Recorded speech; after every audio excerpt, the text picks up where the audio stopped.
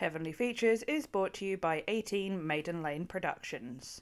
Just a quick content warning at the top, we do talk about sexual assault and harassment throughout this episode. Hello and welcome to Heavenly Features, a weekly podcast where your hosts Sophie and Kim Hey, how's it going? get together to chat about films. Each week we take it in turns to recommend a film, and this week it was my turn. Yes, it was! So this week I decided that we need to have a bit of fun and watch an iconic film. So naturally I chose the 1980 film 9 to 5, written by Patricia Resnick, directed and co-written by Colin Higgins, and starring Jane Fonda, Lily Tomlin and Dolly Parton. I love this film. It's silly and fun, but also tackles the genuine issues of sexism, misogyny and sexual harassment in the workplace. The film centres on three women: Jane Fonda's divorced housewife Judy, Lily Tomlin's widowed Violet, and Dolly Parton's married Doralee, and introduces us to their experiences in the workplace. Through mutual frustration, they vent their issues, and when Lily Tomlin believes she may have poisoned the boss, they all band together to help. And then when they realise he's okay and might fire them, they realise they need to teach him a lesson. This was the second biggest film of 1980 in the United States and Canada, earning over $100 million. And the film is also remembered for the iconic Dolly Parton song 9 to 5, which she was nominated for an Academy Award and won 2 Grammys. So this is just a joy of a film, which for me was much needed after last week's film, The Laramie Project, which is a stunning film and really important film, but quite a tough film to watch. I felt I needed a bit of fun, and you might be able to tell by my voice. I've also been ill this week, so this really kind of lifted my spirits. So it was a joy to watch. So, Kim, what did you think about this film? I completely agree. What a joy to watch. And I knew from, like, the first note of 9 to 5 that I was going to just love this film. Yeah. Like, obviously I know the song, but as soon as it opened with that, I was just like, yeah, I'm in. I'm fully in. Oh, 100%. Like, fucking love Dolly. What a legend. Oh, she's brilliant. The fact that she wrote this song for the film as well, and it's such an iconic song. And I would say that the song is perhaps even more well known than the film now. Oh, absolutely it is. Like, I hadn't seen this film before, but I've heard that song and played that song on repeat. Had you never seen it before? Nah, never seen it before. Oh my god, that's amazing. That is genuine. I know. I just assumed you had because it's Dolly, but... I know, and I love Dolly, but I haven't seen that many of her films. Right. I much more am, like, dancing around with my son to her songs. Fair enough. I mean, I think I'm certainly working on watching a lot more of her films. I've got a whole playlist ready for next Christmas. She's got a lot of Christmas films. But this was definitely one that I'd seen before. And then recently we watched the Greatest Little Whorehouse in Texas, which... Yes, I fucking adored that. Was brilliant. And so that kind of got me in, the mood for rewatching this one, which I think for the first time, I watched it a couple of years ago and just absolutely loved it. It's such a weird, crazy film because the tone of it is quite light-hearted and there's like crazy fantasy sequences going on and it's all a bit fantastical in many ways.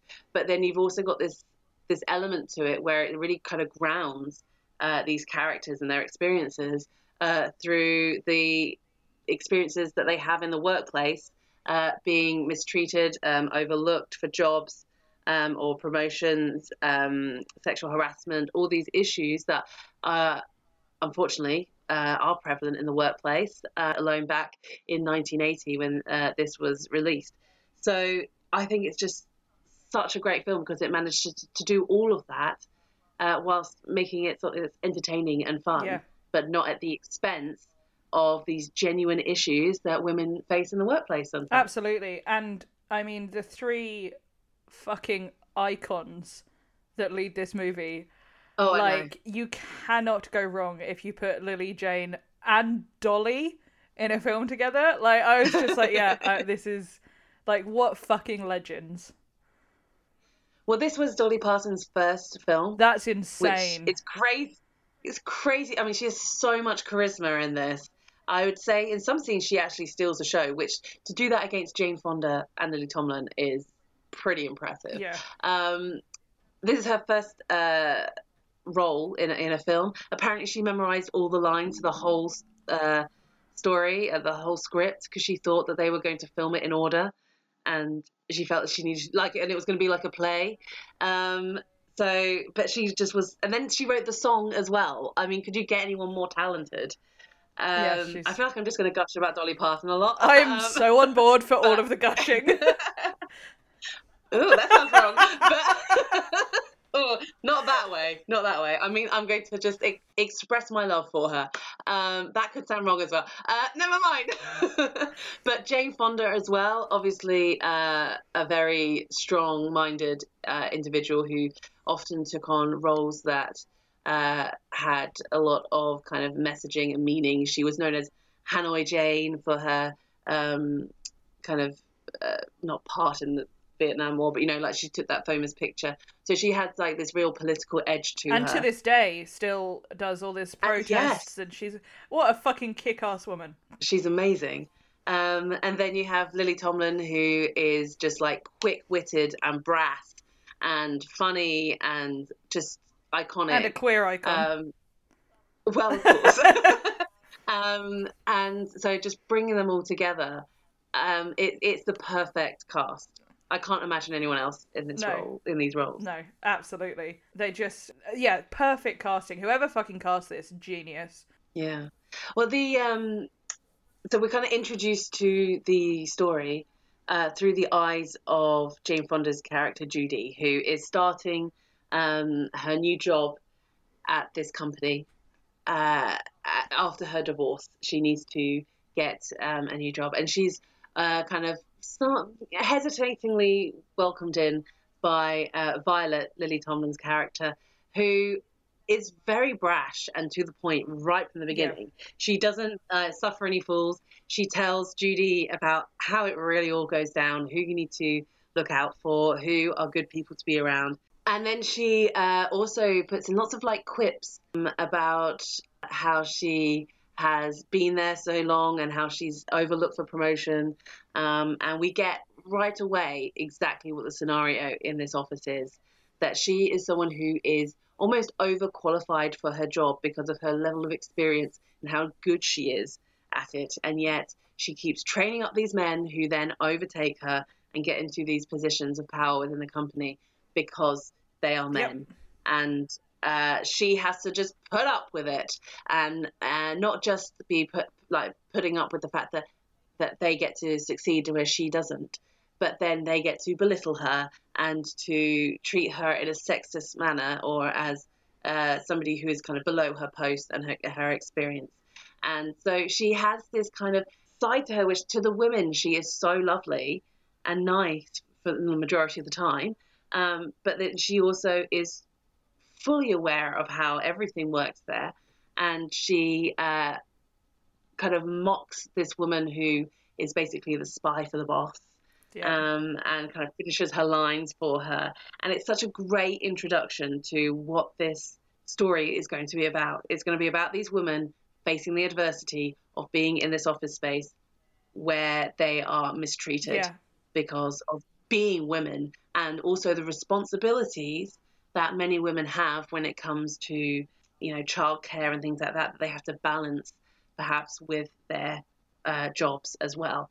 So we have all of this kind of going on, and we get to kind of meet these characters and then kind of go on this journey with them. Yeah, and I think like with Lily Tomlin's character, the little lines that she feeds to the spy in the office is just so funny. Like when she says about the memo, and Lily's just like, "Oh yeah, I tore right through it."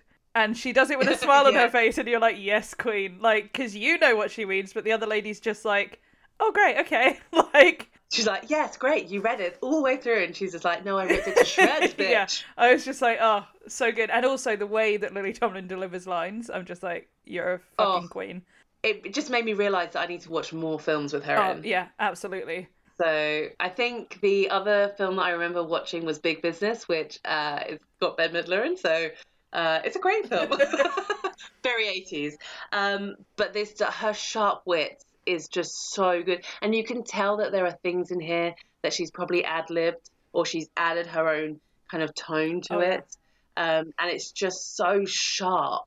And it makes it such a believable character, considering that she is a widowed mother of children who she has to raise and look after, and she's trying to get promotions, and she's being passed over them all the time, and she's working hard, she's trying to survive. She doesn't have time for the bullshit in the office. Yeah. She just has to get to the point. And you see that so many times. And she's like very brazen as well. She's very willing to kind of openly kind of mock the men in the office as well. Like, as juvenile as it is, when she covered up that the boss's name on the door and said F heart or fart, I cackled, because I love those sorts of moments where there's someone's being so petty because they're like, this is bullshit, I don't care. He's a fucking asshole. He's a fart. But also finding the, like, for her character, finding the little things that you can bring some joy and some power to yourself with these little quips, or these little, like, covering part of the name and being like, he's a fucking fart. Like, it's just like anything to get you through in a toxic work environment, which most of us have been in at some point.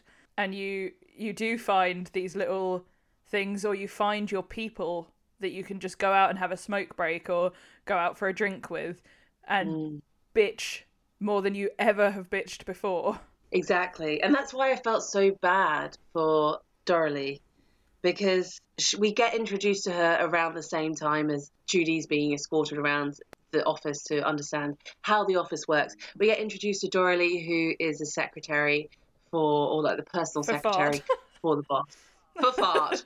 And oh my God, you see how she has to put up with his constant sexual harassment and sexual assault, pursuing her to meet up after work and have, you know, a sexual relationship with him. And it's just constant. And you see at points in the movie where it's just not just like, oh, in the moment he decides to say something. He sets up his entire desk so that he can purposely push something off the side of it. So she will bend down and he can look down her cleavage. And it is disgusting. It's disgusting. It's so bad. It's so bad. And she says so clearly, no, I'm married. I don't want this. Stop doing this. I can't accept your gifts. This is inappropriate. She's clearly said this a million times to him, and he doesn't stop. And so we just get this small insight to what she has to put up with. And then we also see, unfortunately, that she has also been isolated from the other girls in the office because he spread the rumor that they're sleeping together, which is just awful. It takes away all of her dignity, all of her autonomy, and it isolates her. And I wonder, did he do that on purpose? Obviously just to brag, but perhaps also to isolate her so that she can't share this examples of sexual harassment that she experiences from him with the other women in the office. Yeah, 'cause she'd have no one in her camp then to help her. She'd be completely isolated. I don't know if he did it on purpose, because I also think he's a bit of a dumb fuck, but yeah, but certainly the effect that it has. The effect it has. And like, it just creates this infighting between women, which happens so often, not just between women, but between any sort of marginalized community. You end up with this infighting rather than fighting the powers that be that we need to fight. All of this fucking infighting happens, and it just it stops you from being able to then stand up and rise up and stand up for like what you need and your rights. Exactly. And one of the things that really got me is how the spy for the boss, who is a woman, she talks openly about how unionization is a bad idea. And if anybody ever says anything about how you should not be in a union, I am automatically against them. I think unions are fantastic. They are there to protect the worker, and to, whether it's in terms of pay or whether it's in situations where, you know, there may be disputes with your company, whether they have a dispute with you or you have a dispute with them, they are there to stand up for you. They know the law. They know what is expected of how people should be treated and valued at their work. they are the people that fight for better working conditions, whether that comes down to respect or physically, the use of machineries and brakes and whatever line of work it is. Unions are there to fight for you. And the fact that there is clearly no unionization allowed in this office is a fucking travesty. And you can understand why the toxic masculinity that is so apparent in this office. I mean, the guy has a fucking animal head on his wall and like sports trophies from when he was a child on his wall. Like, you can just see the toxic masculinity there. And then the way that he, walks around brandishing this kind of attitude that he can treat women a certain way. Oh, you can see how that culture is created. And I just hated like that this was like an element that they had. I mean, I love that they focused on it, but it was just like, you can see why these women have no rights when they get unfairly dismissed. Yeah. When they get sexually harassed, when they don't get promoted. You can see how they don't have a leg to stand on because they don't have anyone to fight in their corner. Well, I had it before, where a boss of mine told me that don't join the union, it's a waste of money, and also, don't ask anyone about their salary. So obviously the first two things I did was join the union and ask everyone about their salary, and and then I was like, I should be being paid more, and I needed the union because they were underpaying me and treating me badly. And I was like, well, no wonder you fucking said this. But that was in like the mid 2000s, so or whenever, sometime after 2000 anyway. So I at least had rights, but this was pre all of that. So they literally, if they got caught talking about their salary, they were fired on the spot, because they didn't want to find anyone to find out that they were being paid so much less than the men. Well, I think they all knew, but it was just the fact that they could never reach those jobs where you could ever dream of earning that kind of money. And what I found interesting, because I wanted to specifically look this up, was I wanted to know, specifically in the US, because this is an American film, I wanted to know when rights in the workplace to protect people had come in. And I was looking around that era, and it was in 1970 that the US had the Equal Pay Act, and in 1975 that the Sex Discrimination Act came in. So I think the fact that this only took 5 years to be released, be made, written, made, and then released, to have a film that is commenting on the fact that although these are now illegal practices that are happening in this workplace, doesn't mean that it necessarily, these laws have stopped this happening in the workplace. No, well, you've still got that toxic culture embedded into the workplace with all of these toxic men at the top. Exactly. So you're not going to... They want to keep it a boys' club. It's intimidating to have these strong, powerful women come in. So they keep it as a boys' club up the top, regardless of the law. They said that the customers don't like to get numbers from women. Well, yes, because the little woman should be in the kitchen. We don't do math. Well, exactly. It was ridiculous. And I just thought it was really interesting that this film came out, obviously, when these were conversations that were being had, both in a legal sense, but probably also culturally, about what, after the 70s, which is a massive decade for kind of third wave feminism, is it by then? I imagine. So certainly maybe it's second wave. Second wave is the 50s, isn't it? I get confused when it comes to American history as to which bit it is. Just to clarify, you know what I mean? No one looks to me for numbers, so... I'm looking to you, and you're not giving me anything. But certainly, you have, the 1970s being this big time for women protesting, for being recognised as equals to others, being treated with respect, not having to... have undignified experiences with people who can't respect them.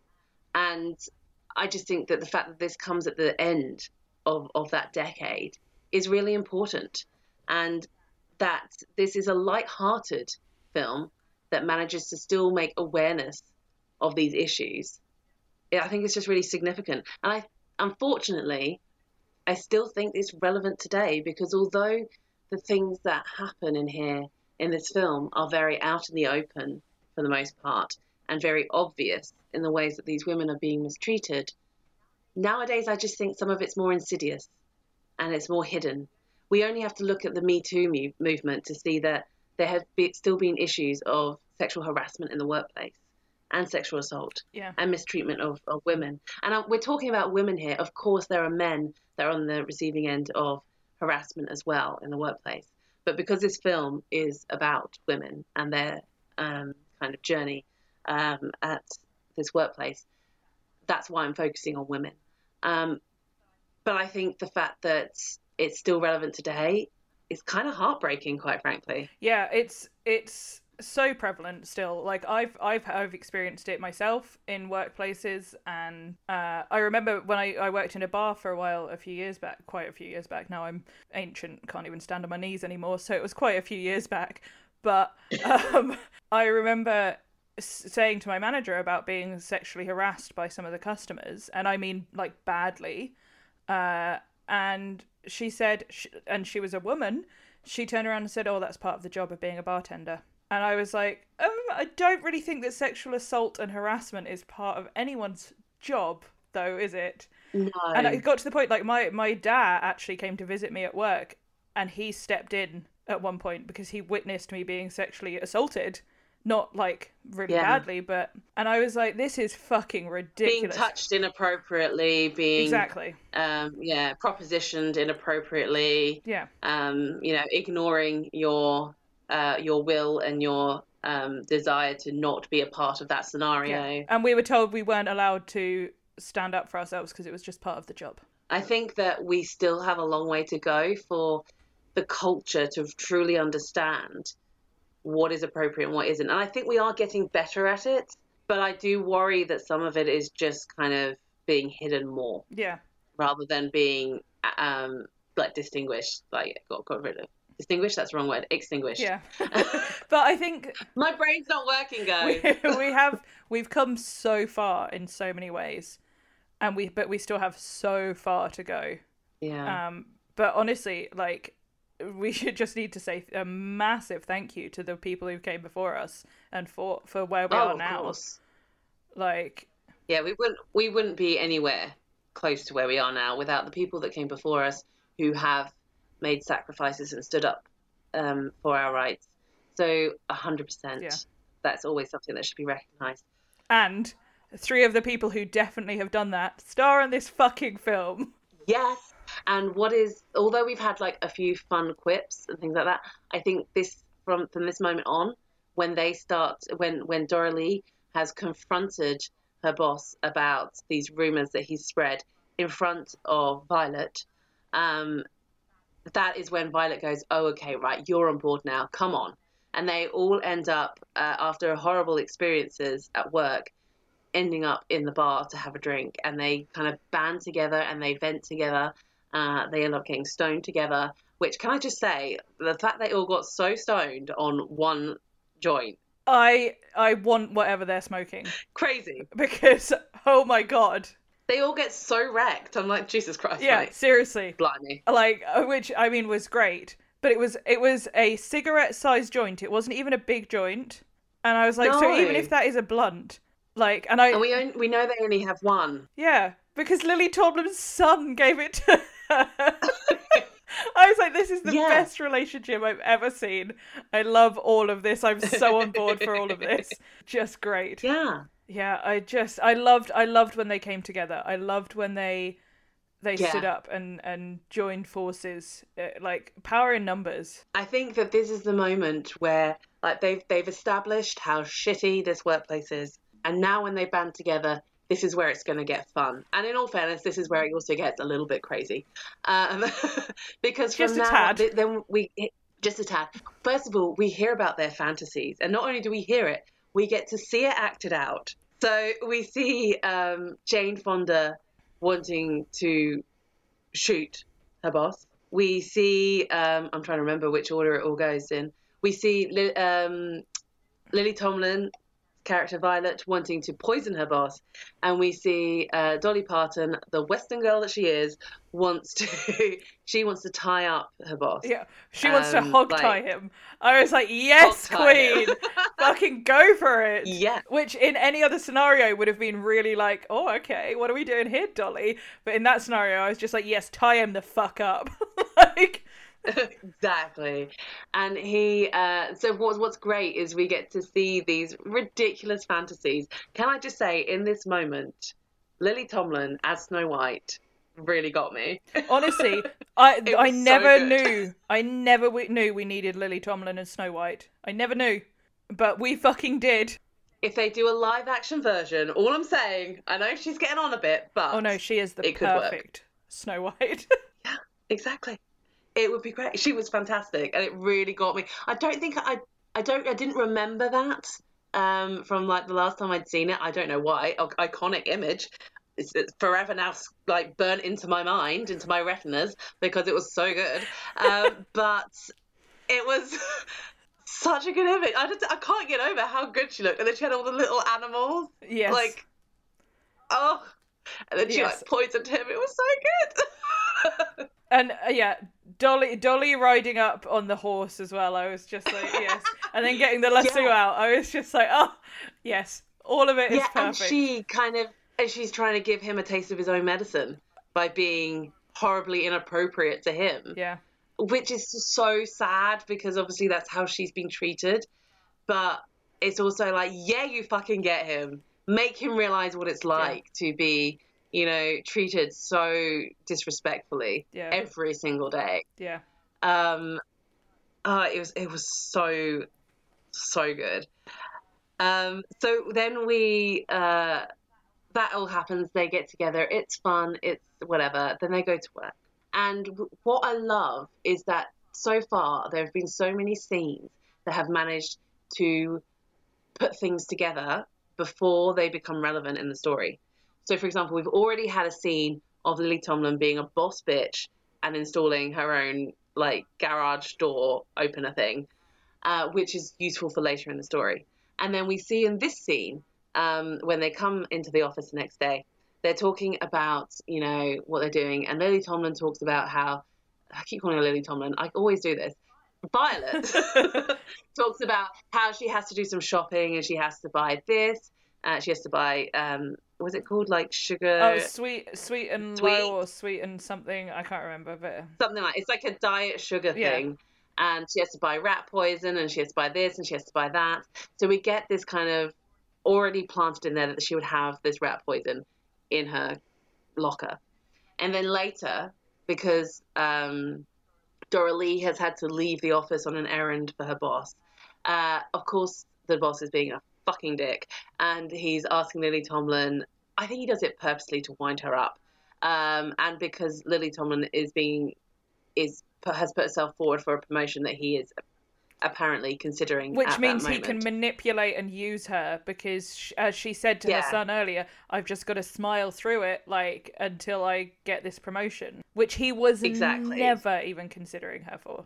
He was never going to give it to her, but he is more than happy to belittle her and mistreat her, and he makes her get him coffee and things, and she's angry and she's venting to this other coworker, and she's not even thinking about it, and they run out of this like low calorie sugar thing, and so she's like, it's fine, I went to the shop, I'll grab some, and she grabs it out and she pours it in, and it's got the same or very similar packaging to the rat poison, and she stirs it up and she sends it as she takes it in, and the boss doesn't actually drink the coffee, but he falls backward in his chair, which has, again, already been set up as being broken several times earlier in the story. And so he falls backwards and hits his head. And she worries that he's drunk the poison and he's going to die. And she's going to get fired and she's going to go to jail and she's not going to get the promotion. So from that moment forward, they all band together and they go to the hospital to try and sort it out. And this whole bit I completely had forgotten about. I remember the bit at the end when they, spoiler alert, kidnap him. And I remember the bit at the beginning and how it all set up. I've totally forgotten about the bit at the hospital where she steals a body and the wrong body. Yeah, the wrong body. The moment where she's just like, to that poor woman who's asking her where the cafe is, she's like, I'm a fucking doctor, because she's put this lab Yeah, jacket. she's like, why am I talking to you? Piss off! which I love that it just shows how doctors, male doctors at the time, treated the, like, nurses or candy stripers, because she immediately was like, yes, I am a doctor, piss off. Like, exactly. She's like, I've got things I to don't do. need to fucking So talk to the likes of you. Yeah, so she steals this body, which she thinks is her boss's, because she's like, it's fine. What we'll do, guys, we'll just sink him in a river, and no one will ever know. Because she obviously has heard. So what's happened is another person has gone into the same room as the boss, and has had a cardiac arrest and has died. And he was a witness for some criminal case. And so the police are there, and they're talking, the doctor's talking to the police about how he's died. And Lily Tomlin, obviously, Violet, takes it the wrong way, thinks that it's the boss, who's only hit his head. He's absolutely He's fine. already left because he didn't want to pay. He's already left. Because America, and you don't have healthcare, but because he was like, I know what you're trying to do. You're trying to con me out of money. I'm not getting an X-ray or an MRI or anything. Because he's a stingy little bitch as well. So, in fairness, if I was in America, I would do the same thing, because I wouldn't be able to afford to have it. Possibly. Yes, but I'd probably, if I'd hit my head, want to know if I had a concussion. In fairness, I've been in England and really badly hit my head and definitely had a concussion, and they didn't offer me one. So in fairness, it's not perfect. Okay, fair enough. I think, so this is what, so she overhears all this, she panics. She goes, she puts on the lab coat, she nicks his body, she puts it in the trunk of her car, and she decides that they're going to go and throw it in the river, only to later discover it's not her boss in the boot of the car. And so then they have to try and return the body. I loved the bit where they're driving along and they're like, where are we going to get concrete from? Like, I know. It's like, but it's like, that's so true. Like, you wouldn't know, would you? Like, what you would, and especially like you're a bit panicky because you've just stolen a body and you think you might get done for murder, which apparently can be scary. I've not personally been in that situation, just for the record, but like, you'd be shitting yourself and not thinking straight, and then you're like, motherfucker, now where am I meant to get concrete from? But I love also that the fact that Violet is feeling herself, because suddenly she's in a position of power being a doctor, where she has always had to relinquish that power because she's never been the boss. But now she's in a supposedly, a doctor, because she's still wearing the jacket. She gets so much more respect from people, and that she's just really, really enjoying it. Because even when the policeman is just like, oh, we'll give you, I'll escort you there. So, you can go through traffic and everything. And she's just like, I don't have time, bye. And off she goes. Or like when she sat there and is really sarcastic and he's like, oh, I didn't realise you were a doctor. And she's like, what did you think I was, a beautician? Like, exactly. It was so good. Yeah. Oh, it was really good. I just love that they stole the wrong body. Like, I know. Who does that? I love it. So they manage to take the body back. It's not a problem. They come in the next day. They still think he's dead. And then they see him in the office and they all freak out, especially because it comes to the boss's attention that Violet potentially poisoned him or tried to poison him. Because the snitch who overhears in the bathroom and relays it all to them. Exactly. And so he's basically saying, oh my God, I'm going to get you fired. You're going to get arrested. It's just going to be the worst thing ever. And so they realize that they have to do something about this right now.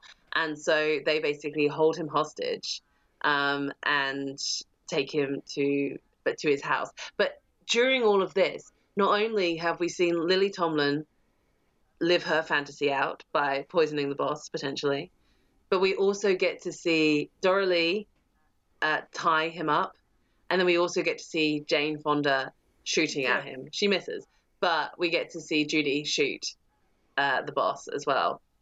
So all of their fantasies come true. I love that kind of attention to detail, that kind of happens for them. And they decide that they're going to take him back to his house because his wife, bless her, honestly, what the fuck does she see in him? I think she doesn't look too close at who she's married to. I mean, because she's very away with fairies, and she does not pick up on anything, does she? Bless no, her. she really doesn't. She's just such a sweetheart. I know. And she's gone away on this cruise because he's refused to go with her. And so they know, because Dora Lee obviously knows what's happening, because she's his secretary, that there's not going to be anybody at the house. So they decide they're going to go there, and what they're going to do is they're going to look for evidence of something that they can do to blackmail him whilst they have him confined there, so that he will not do anything against them. So Violet goes through all this paperwork, and she finds that he's been siphoning off money from the business. He's been taking money for orders, but not purchasing them, and putting that money into his own wallet, essentially. So she uses that to blackmail him, but they have to wait for the paperwork to come through from head office to prove it. So they've got to wait. Which is going to take because weeks. This is before everyone had computers, yes. basically, because they're all there on their typewriters at work. So they concoct this brilliant way of kind of keeping him in comfort, but also detaining him, which is by using the garage door opener. The garage door opener to kind of hoist him above the bedroom, and so if he's like acting unruly or something like that, they can just press the little kind of zapper thing, the little remote control, and he will go flying into the air. And they get him like so much bondage, like a dog collar. So much. It's a little bit kinky. It really if he wasn't is. such an arse, it would be like, sexy. And they get rid of as much of the things in the room as possible that he could use as a weapon or use to release himself. And so they have to then go to work, cover for his absences or him not being around, not being in the office. Which they do very easily. They even say at one point, like, "Oh no, I misses him."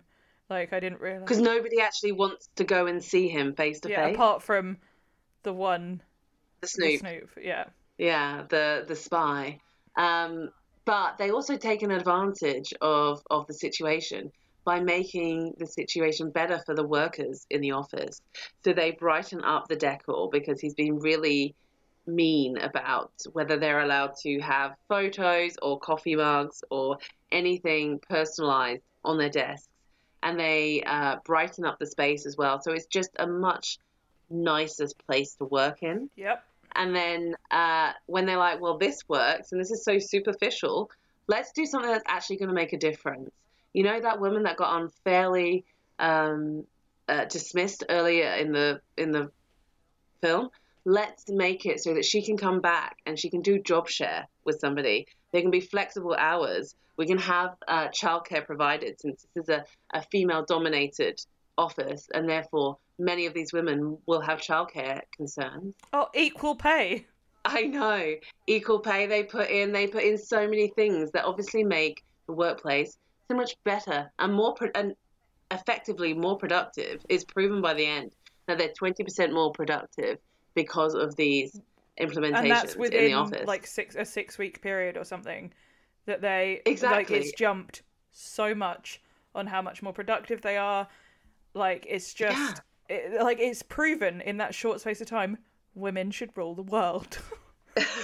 Well, it's proven that if you treat people with respect and you try to kind of meet them where they're at and see what you can do to support them as your employee, how they will actually work better for the hours that they are there, because they are not concerned about childcare or having to be this place, that place, the other place all at the same time, or whatever it is, having 2 jobs perhaps because they can't afford on the measly pay of a woman at the time.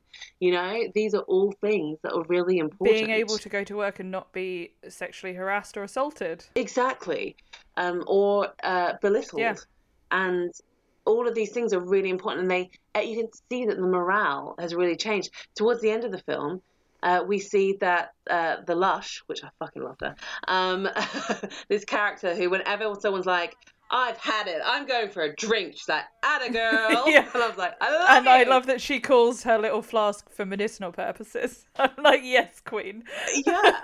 Also, Maybe it is. She is genuinely an alcoholic, and they send her to like a rehab facility or a group. Yeah. And some kind of support group that's going to help her. Yeah, and also write a letter of encouragement. Obviously, they sign it from the boss, but they do it. Dora Lee obviously does it because she's Dolly Parton and she's a queen. And they support their workers and help them with health issues, and then people are happy and come to work and get their job done and want to be at the company, and you end up making more money for everyone. And also, if you pay people a decent fucking wage, it boosts the economy. Exactly. And so they take this advantage to do all of this. And it proves also not only that all of these women are very capable, but that Violet in particular is particularly capable of running an office, of doing these amazing things. Because she's the one who instigates a lot of them. And so it kind of proves that she should be respected and should get these promotions, should be in a position of power at this job, and that they are being, quite frankly, stupid for not giving her that opportunity. Well, throughout the whole film, the boss steals all of her ideas and tries to pass them off as his own, like the color coding and everything. He takes all of her ideas and passes them off, and no one even for a second hesitates that it could be his idea. Like wouldn't be his idea. They're just like, oh yeah, of course. Exactly. It wouldn't be the Little Women that came up with this. Or they are used to the fact that if somebody works for you in your department, you take their ideas and take the credit. Yeah. And get paid more for it because you are the boss of that department, as opposed to your measly people that work under you. Which absolutely, if you have people who work for you and they come up with ideas and you implement those ideas, absolutely you will get some credit for that. But you need to make sure that your staff get given the credit that they deserve. Yeah, it should be like shared or well known that those people have contributed in whatever way. Whilst they're at the house looking after kidnapping the boss, we get to see Judy. Actually, she has like her one kind of moment in the story that kind of makes her character, because she's a very meek character when she comes in, very bumbling, very kind of overwhelmed being in the workplace because she's not had a job before. She's been a housewife for 12 years. Her husband left her for his secretary, and so she's very meek and mild, and weirdly, I don't know, have you seen Tootsie? Yes. She dresses a little bit like Dustin Hoffman dresses in Tootsie, but I think he's dressing like her because this was 2 years before Tootsie. So I just couldn't unsee it, okay? Once I saw it, I couldn't unsee it. But it's very much that kind of very frilly, conservative look from the 1980s. I just can't say it. But so she has this moment where her husband comes to her and explains that he perhaps was thinking of wanting her back because, funnily enough, this affair has not panned out for him. And he comes to the house, first of all, because he'd been stalking her, which, red flag. And he fully admits, like, there's nothing wrong with it. He's like, oh, I've been following you around and casing the joint. Exactly. I've been invading your privacy. Let's talk about that right that you've infringed. But it's very dodgy. And then, obviously, there's a noise upstairs. And they go upstairs, or she goes upstairs, he follows her, and he discovers that they have this man suspended from the ceiling in this bondage gear. And he obviously mistakes it for a bit of S&M, that she's got a bit kinky. Which, in fairness, there is no other conclusion to jump to. Like, no, you wouldn't suspect, would you? Especially for her, that she would be kidnapping somebody.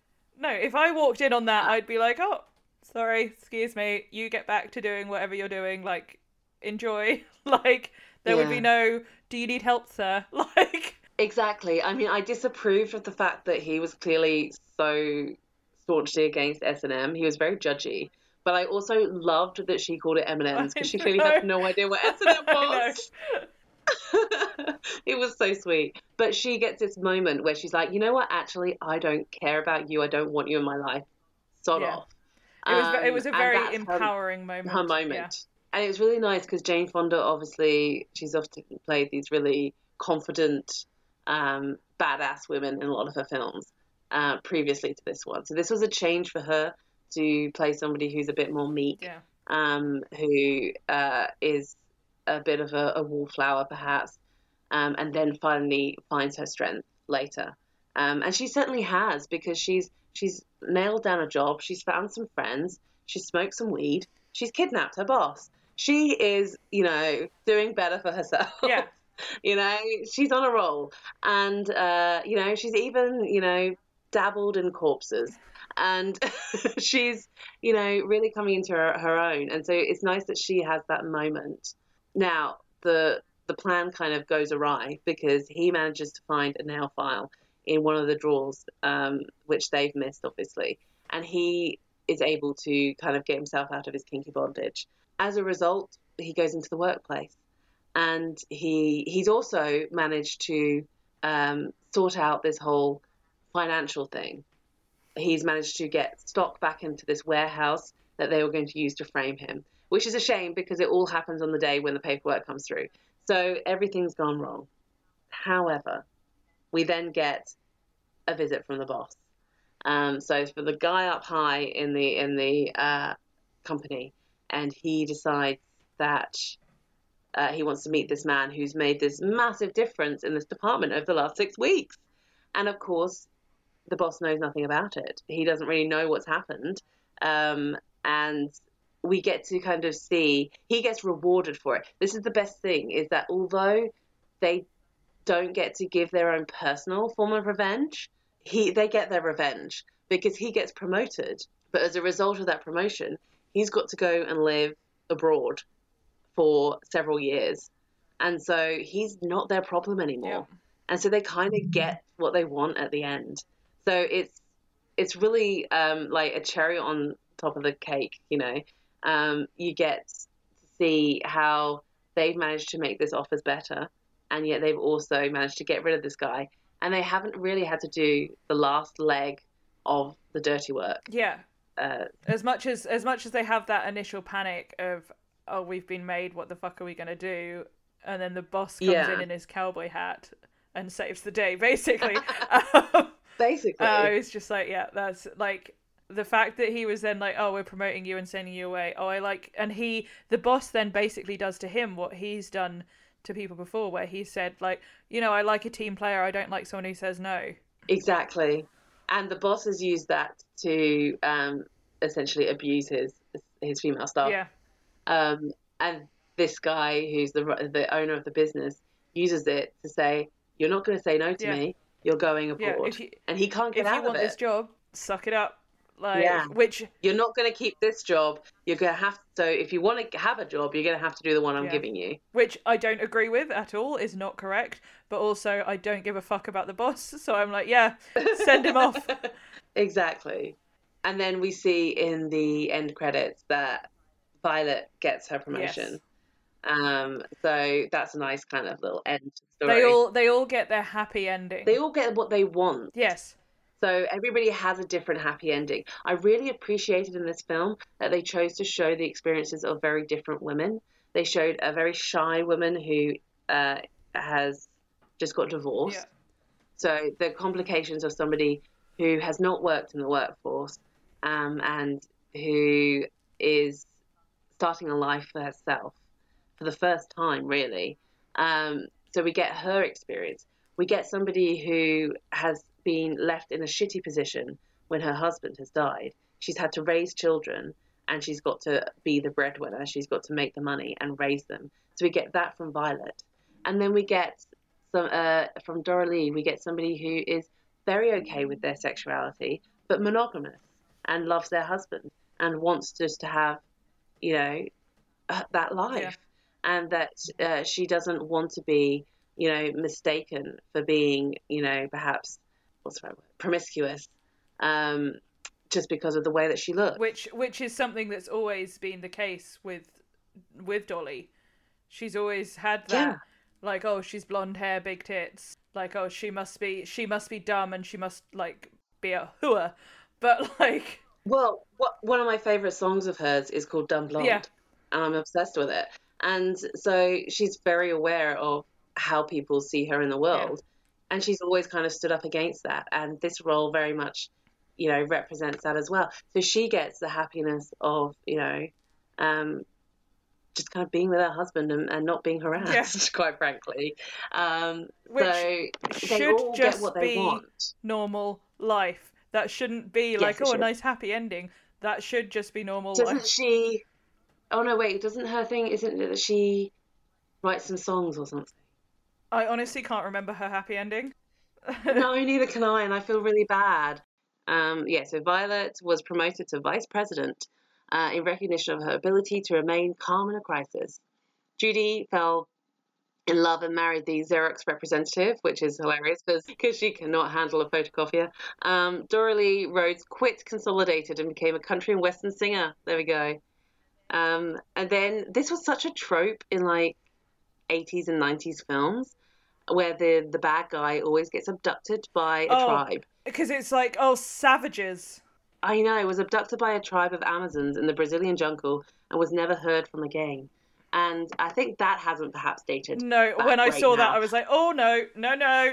It was such a thing in It the really 80s and was. 90s that like the bad guy always got like abducted or ended up in some impoverished country, and that Well, I was don't. The fact like that like he's being sent to Brazil, and the two things he says about the Brazil, or the two things that are said about Brazil is, oh no, the jungle, which I'm like, the yeah, fuck. And also that he's yeah, been abducted by Amazons and never seen again. I was like, well, this yeah. definitely, you just had to throw in some casual racism at the end there, didn't you, guys? It's not stood the screen test of time. No, no, it sure So, hasn't. but it was such a thing back then. I don't know why. It really was. The amount of family films that ended with like the bad guy got this, Yeah, and it was always just like they got, you know, kidnapped by a gang, or they got deported to some country, which is never meant to be as good as the country that America or well, yeah. wherever. In fairness, It was it was, in it was a any thing, American film, if you're sent anywhere other than America, it's not as good. I guess. I guess. But I mean, this film was so much fun, and yes, there are serious things in it, but I mean, I love a film where there's like a camaraderie, a group that come together. Particularly, I love a group of women, but probably because I'm a woman, I enjoy that. One of my other favorite films is First Wives Club, and this very much has that same kind of camaraderie of people coming together to sort out men. And that is Yep. what happens in this film as well. So I thoroughly enjoyed this one, and I think it definitely got me back on the mend. I mean, I think I'm getting better because I watched this film. I so That's all I'm thought saying. that you like. I know what you said, but in my head, it came out as this film definitely got me back into men, and I was like, I'm sorry, what? No, back on the mend. My- Oh God, no. There is not a redeeming male character in this whole film. The only one that is kind of okay is the stoner kid who gives his mum a joint. Stoner Kid, I love, and also Dolly's husband isn't bad. Like, he's not. Oh, that's true. He's just kind of just in bed, isn't he? He's just All the like, time. yeah. He's not perfect, but it's like, I mean, he obviously Dolly saw something in him, and I trust Dolly, so Yeah. He doesn't really speak, so no. he's fine. That's a horrible thing to say. But like It's a very male he's thing not to really say. he's not really a character. He's just kind of there Yes, for as her to vent when she's at home. any man who is near Dolly should be. Well, anywho. Well, after seeing this for the first time, what did you think? Yeah, I thoroughly enjoyed it. I mean, the three women, I would watch them do anything. I just think they must have had so much fucking fun making this. Like, Oh yeah. the stoner scene, that's what I was thinking while I was watching the stoner scene. I was just like, oh my god, imagine how fun this would have been to shoot. Like, the three of them just sat on the floor, howling, laughing. Like, Oh, it'd be brilliant. I think they would have just had such fun shooting it, and yeah, I thoroughly enjoyed it, and I think it had such important messages that still are so true to this day. Like, didn't they recently do a documentary about it that Jane Fonda is like producing? I don't know, but I 100% want to watch that. I'm pretty sure that they did like a look at how like the rights of people so far, like how far we've come. Okay, yes, there was a thing that was on Netflix which Jane Fonda did about feminism. Yes, but I think it's like, but I haven't seen one that's just about 9 to 5. I don't know. But there's a musical, and I would very much like to see that. Yeah, I think the messages stand the test of time, and Lily Tomlin as Snow White is just my new favourite Disney character. So exactly. Yeah. I love it. I'm glad you recommended it, because again, it's one of the fucking films that for my entire life has been on my list. And you know me, procrastination station over here, can't get off my ass to do it. So I'm glad you twisted me and like forced me to do it. As the years go on, I become just that little bit more obsessed with Dolly Parton every year. So I feel like this is definitely one of the touchstone films of her career. And I am on a mission to watch everything in her filmography. I mean, that's a pretty good goal to have. I'm going to be watching so many vaguely Christian TV movies. It's going to be great. Well, enjoy that. Report back with any that you think I should watch. I already did. Unlikely Angel. Which don't you remember Christmas? Is on my list. Don't you worry. If any of them are like the Whorehouse, Best Little Whorehouse in Texas, so on board. Yeah. We need to do that on this at some point. I don't think I've ever laughed as much at a film. It's brilliant. Yeah, it was so good. But anyway, back to this film. Yeah, I'm glad that you recommended it. I know I'm glad that I watched it. It's a good one, definitely. So thinking about like next week, what would you like to recommend for us to watch? So don't worry, I haven't gone full depressive. Thank God. For next week. Imagine I'm like, so here's another one that's going to emotionally devastate you. I'm trying to lift the spirits, lift the mood. I've gone for a dark comedy. Okay, I'm okay with that. There are definitely some depressing things in it, but it is a dark comedy. And it's you. It also has resulted in probably my favourite ever press tour, like ever. So I'm definitely going to send you the videos that I want you to watch of the press tour, because they are amazing. Okay. So I'm intrigued. I've chosen Ingrid Goes West, starring Aubrey fucking Plaza and Elizabeth fucking Olsen, who are two of my favourites. That is literally on my 2022 watch list. Oh, awesome! I come up with 16 films every year that I keep procrastinating on that I need to watch. Are we also just going to be spending at least half of the episode just talking about the press tour? Yes, absolutely. The press tour is literally Aubrey Plaza and Elizabeth Olsen being wives in love, and it is beautiful and hilarious and so attractive, and I'm so on board. Fair enough. Yeah, you wait. You're gonna love it. Well, I'm both excited and slightly terrified that this is what I'm going to be doing, spending my weekend doing. You should be. Cool. All right. Well, on that note, thank you so much for listening. And remember to rate, review, and subscribe. You can follow us on Instagram at Heavenly Features Pod. And we will see you next week. That we will. Bye. Bye. Thank you for listening to this week's podcast. Please remember to rate, review, and subscribe. And you can follow us on Instagram at Heavenly Features Pod. You can also email us at heavenlyfeaturespod@gmail.com. And you can also find us at 18maidenlane.com. Thanks for listening. Bye. This podcast was brought to you by 18 Maiden Lane Productions.